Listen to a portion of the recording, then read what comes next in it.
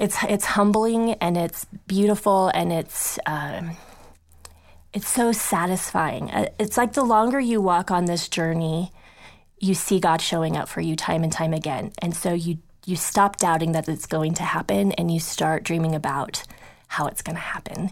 And you just get excited about what the next thing is going to be. And the next hard, you don't fear it maybe so much anymore because you see that time and time again he will be there. And he's there in the huge things like friendships.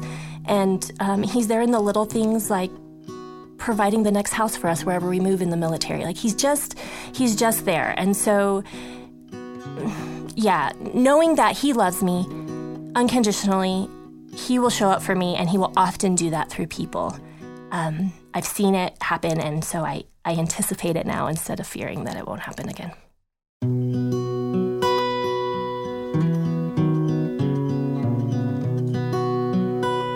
And now, Mundane Faithfulness presents, in partnership with South Park Crawl Space Records, the Mundane Faithfulness Podcast.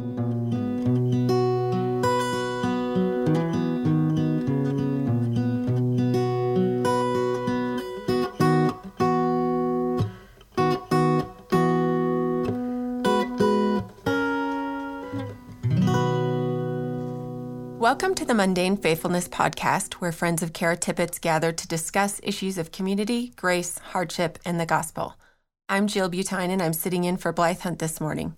Joining me in the studio to discuss chapters 2 and 3 of the book, Just Show Up, which Kara Tippett and I wrote together, is a sweet friend who literally just showed up this week when she arrived for the book release celebration. She flew in from the East Coast, and I had no idea she was coming. What a great surprise. Grace always shows up. Corey McClure, it's so great to have you here today. Thanks, Jill. It's great to be here.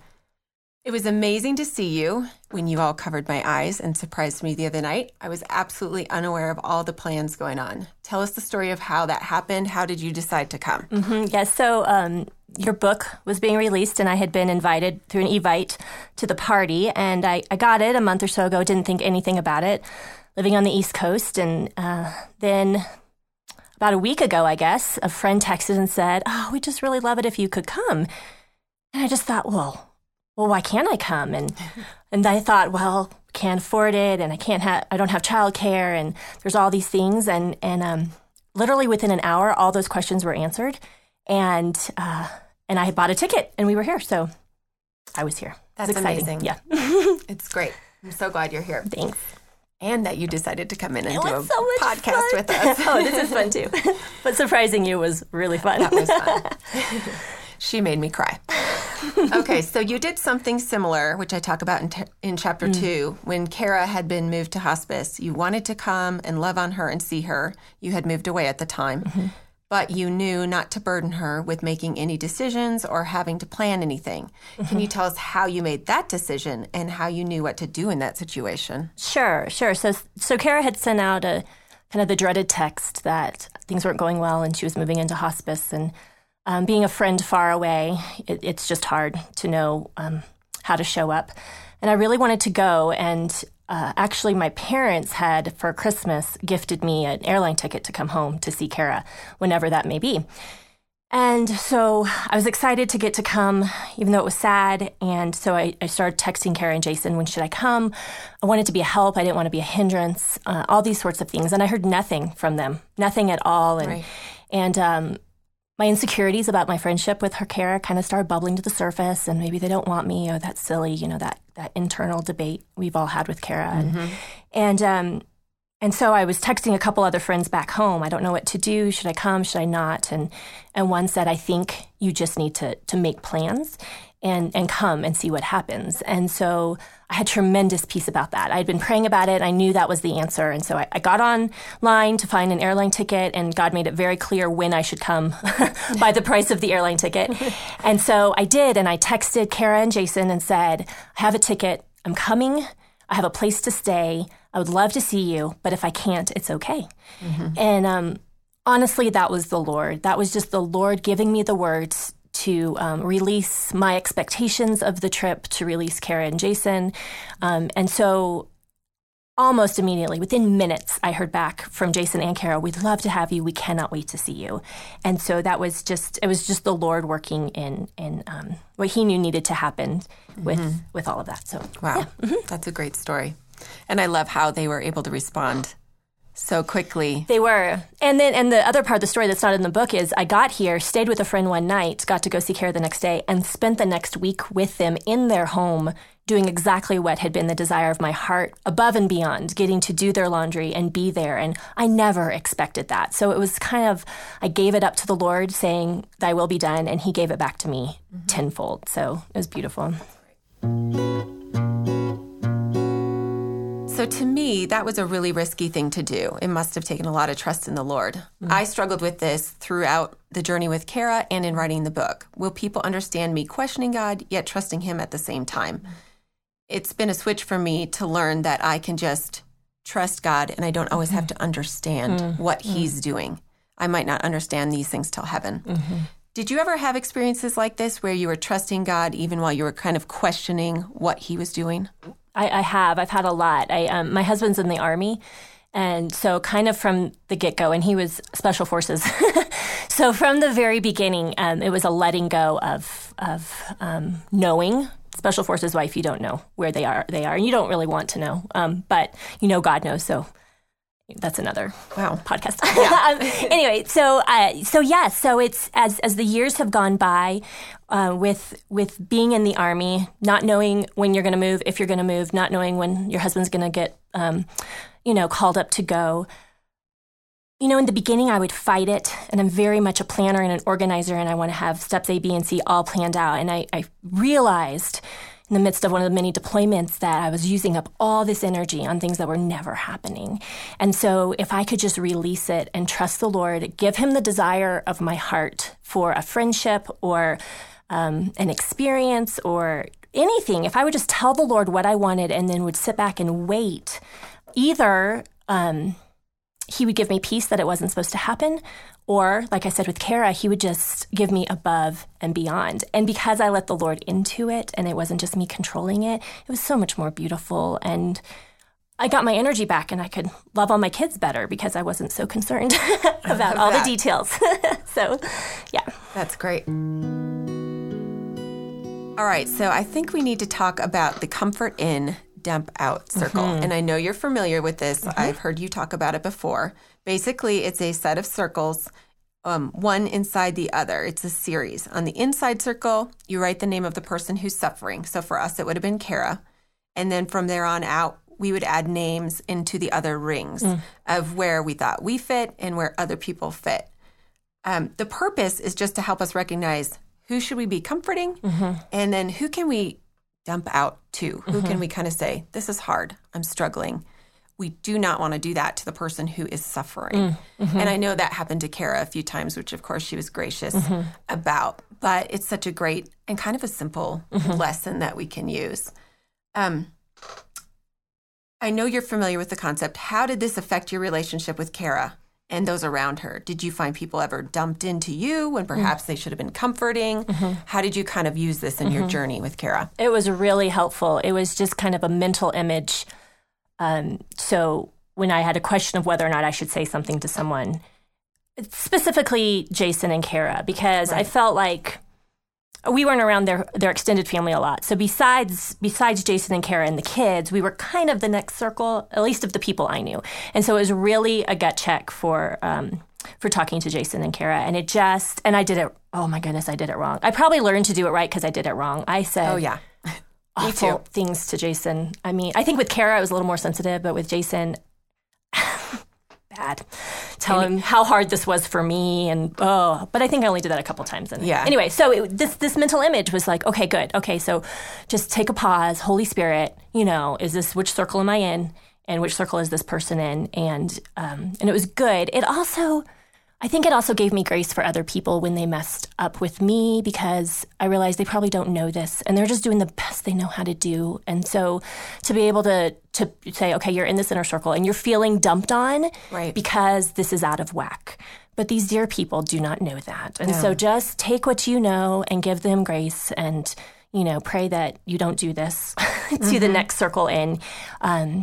it's a really helpful analogy. Mm-hmm. Yeah, it is. I talk about it in the book a little bit. I remember one morning in the parking lot where I was about to say to Jason, yes, this is really hard on all of us. And all of a sudden I was like, nope, this is hard on him. Yes. He's the one closest. Yes. But without this set of circles, right. I would never have even considered that because we were such a part of it. Mm-hmm. And I know they had grace for us. They did. Tremendous. And it is a little, sometimes it's awkward because you realize I should not say to this person what I want to, what I'm about to, and then you have nothing else to say. So then you have to choose to be okay with saying nothing. Yes. Which is hard for me. Some people it's not hard for, but for me, it's hard not to talk. And so for me, there were some, awkward, silent moments because the thing I was about to say to Kara would not have been comforting. And so instead I just had to sit in it. So that was the growth on my part to be okay with quiet. Yeah, I love that. Yeah. Oh, man. I had to work on that, too. It's hard. Quiet is hard. Yes. Okay, so we talk a bit in the book about how each person has their own showing up story. Some are near and able to help physically, others are long distance. And that can be a hard struggle to figure out how you fit when you're not nearby. Corey is unique because first she was here and she was amazing. I call her like the hero shower upper because, well, that's just not in my nature to have volunteered the way that you did. And so she said to Kara, I would like to watch Story, correct me if I'm wrong, one day a week. I think it was Wednesdays, every week. And I remember watching Corey and being like, wow, that is impressive.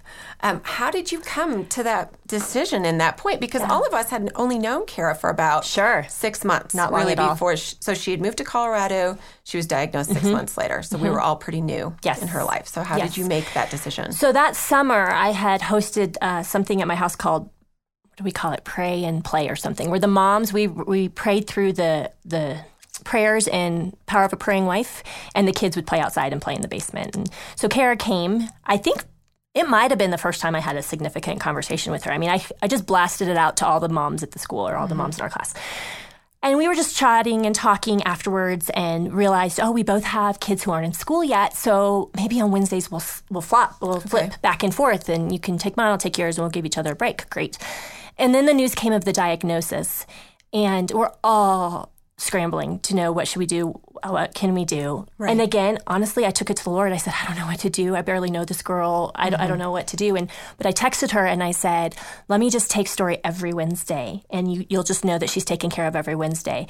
And she said yes, which was huge because she did not know me well, and she still was in the early stages of her journey, and she could have easily said, no, that's all right, I'll figure it out. You know, but she said yes. She let me in. And from there, she scheduled her chemo treatments on Wednesdays because of that. And because of that, even though she was sick and rarely around, this is when I'm going to cry, I got to know her through her story, through her sweet story, and it was precious. I felt like I was so honored that because not long after that, everybody was wanting to show up and help. And I just felt like God got me in there to do this special thing and have Story in my home. So we would go to the zoo with my Rachel, who is a year younger than her. And we had really special times. So I knew Story before I knew Kara. I love that. It was really special. Yes. Okay, so then you moved away in the midst of, it was before she went into hospice. Yes. But we all knew the prognosis was coming at some point. Tell us about that. How did you deal with moving away? And then how did your showing up story kind of continue through that? Sure. So when I moved away, we weren't quite sure. There was still hope. She had not gotten that where was she? She'd gotten not an all clear, but it was looking good, and there was hope. That's where we were. Hope for time. Hope for time, right? But we didn't know how much time. And really, at that point, so it was a couple summers ago, and we really weren't sure. And she and I went to the zoo one day with our girls, and she asked me. So the point is, she was feeling well enough that she was taking speaking engagements. Yes. And she was wanting to get her message out there. And so she asked me if I would be willing to kind of manage all of that. What a gift for me, because I could do that from afar. That was a way I could show up for her. I could respond to the emails. I could book speaking engagements, all that sort of stuff. And so that's kind of how it came about, that she asked if I could do that. And I'd been praying for a way. I didn't know what the Lord was doing, and I really didn't know why he was pulling me away in the middle of the hardest of the hard. And my community and my support with Kara, it was hard. So that's kind of how I got to stay involved, even though I was so far away. Yeah. Oh, and the beauty of that was it gave me something to do that wasn't just, how are you feeling today? How was chemo? It gave me something else to talk to her about that wasn't about her sickness. It was fun and it was exciting and all that sort of stuff. So that was a blessing. I like that. And it embraced life, which Kara was always planning. Right. And still living no matter what. So that's cool that you guys got to keep that connection. Because she kind of got worn out about the questions always being about her health, I think. She just wanted to keep living and keep having life outside of that. So that was a blessing to our friendship to have something to talk about that wasn't about her latest, that prognosis. Makes sense. Yeah, it was good. Now, I talk a little bit about how her texting kind of changed at the end, and this is a little bit further in the book, but how was that for you at the end when it was harder to get a hold of Kara? Oh, yeah, it's hard.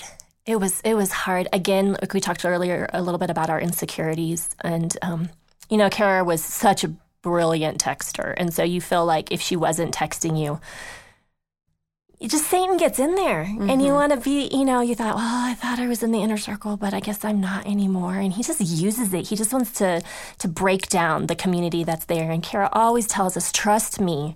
If there's something wrong, then I will tell you. And I knew that in my head, but Satan was working on my heart a little too hard. So anyway, it really became just a matter of me being content to just it be one way.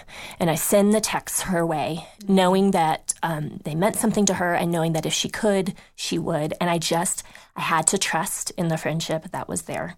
Yes. Because like we were talking about yesterday, Jill, it was Kara on medication and it was Kara. It wasn't our Kara. And you talk about in the book, you start to lose the friend you had, and is it the sickness? Is it the suffering? Or is it the real person? And to distinguish, and I think that's what I had to do. Yes. This is the suffering, not texting me back. This isn't Kara, not texting me back. And I love what you say there about how you made it not about you. So you sent the text anyway that said, hey, I'm thinking about you or caring about you, and not expecting an answer back. Yeah. And that's selfless. And that's a hard part of this journey. It's and it's a decision you have to make, and you have to make it. I had to make it a lot. Yes. A lot more than I thought. I thought I could come to peace with it, but I couldn't. I just had to keep giving it over to the Lord. Okay. Yeah. Over and over again. It's not about me. Yeah. Yes. Yeah. Yep. I'm with you. Yeah. Okay. So Blythe mentioned to me that chapter 3 is an important chapter to her because she experienced such silence in the grief of losing her parents. She knew people meant well, that they didn't want to bring up a touchy subject and hurt her by talking about it. But she said what people don't understand is that when you are grieving or struggling on a deep level, it's already on your mind constantly. So people can't make it worse by bringing it up, which I think is a great point to make because I was the person who didn't bring stuff up, was so afraid to hurt and be awkward. And so I just wouldn't say anything at all. Have you had experience with this? Have you ever been the person to not say anything? Have you had people not say anything to you? How did you figure out how to do this well? Yeah, that's a good question.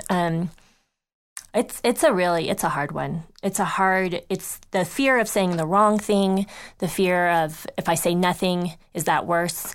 I felt like it was a very moment by moment, again, praying to the Lord, at this moment, should I say this? And then giving grace to yourself when you mess up. But recently, I have just realized that, like you said, it's on your mind a lot. And I had an acquaintance come up to me. I don't know her well at all. And she said, I was kind of stalking you on Facebook. We're mutual friends. We have mutual friends. And I'm sorry, but I found out that you're friends with Kara Tippett. And I just started crying. She goes, oh, I'm so sorry. You probably don't want to talk about it. I was like, I want to talk about it. I think about, you want to talk about Kara? Let's talk about Kara, Yeah. And it was one of those things that I realized that by not saying things, by people being so concerned they're going to say the wrong. What am I trying to say? I'm trying to say it's worth risking saying the wrong thing to show up for people and to say maybe the wrong thing, but to get going in the conversation so that people know that you're trying and that you care. Because if you don't say anything, they don't even know you're thinking about it. No. And you feel lost and you want to talk about your friend and you want to talk about your experience and how you're feeling. And so you just have to risk saying the wrong thing sometime in order to be involved in someone's life. Yes. Yeah. That's great. I mentioned Kara's sense of humor in the book. It was a big part of her. Like the time she texted me, she was dying to know something. And then the next text was, I'm actually dying, but I still want to know. Oh, my goodness. How do you feel about Kara's sense of humor? Do you think it helped in our group to keep laughing in the hard, to keep the sense of humor?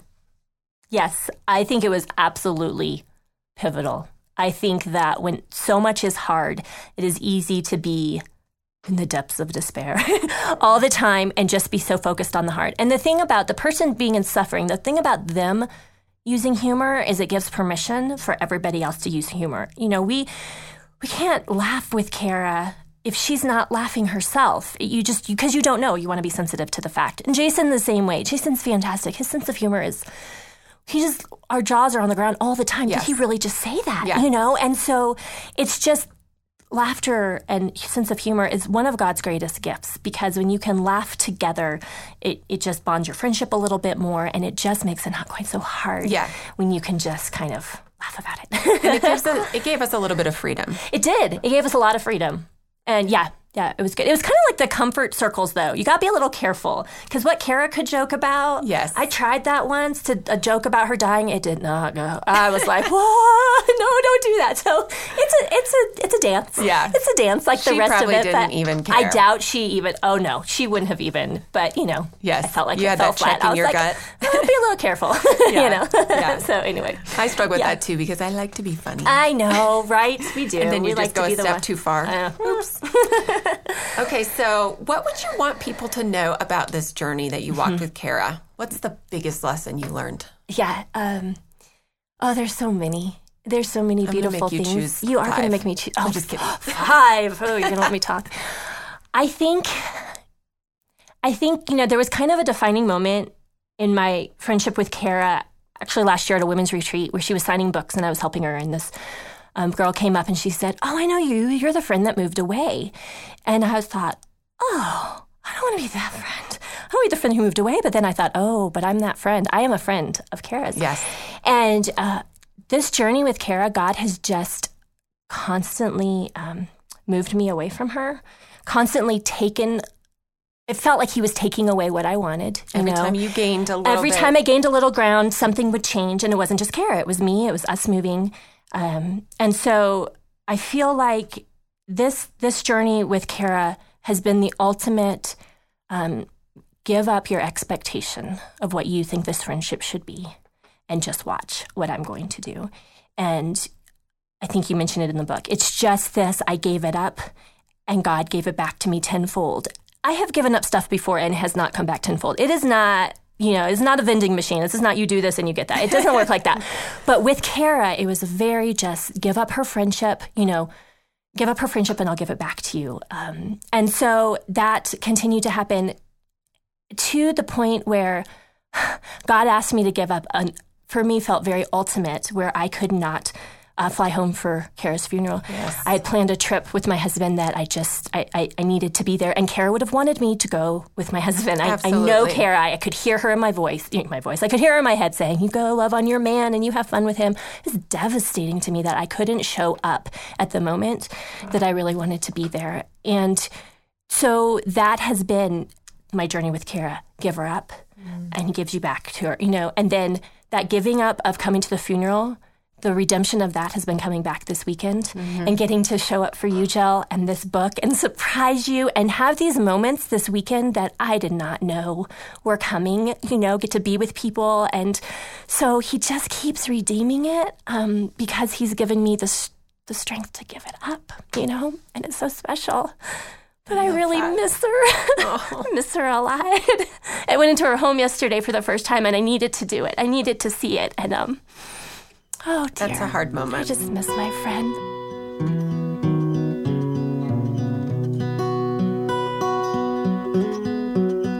You have been listening to the Mundane Faithfulness Podcast with Blythe Hunt. an official production of the Mundane Faithfulness blog. You can find us at mundanefaithfulness.com.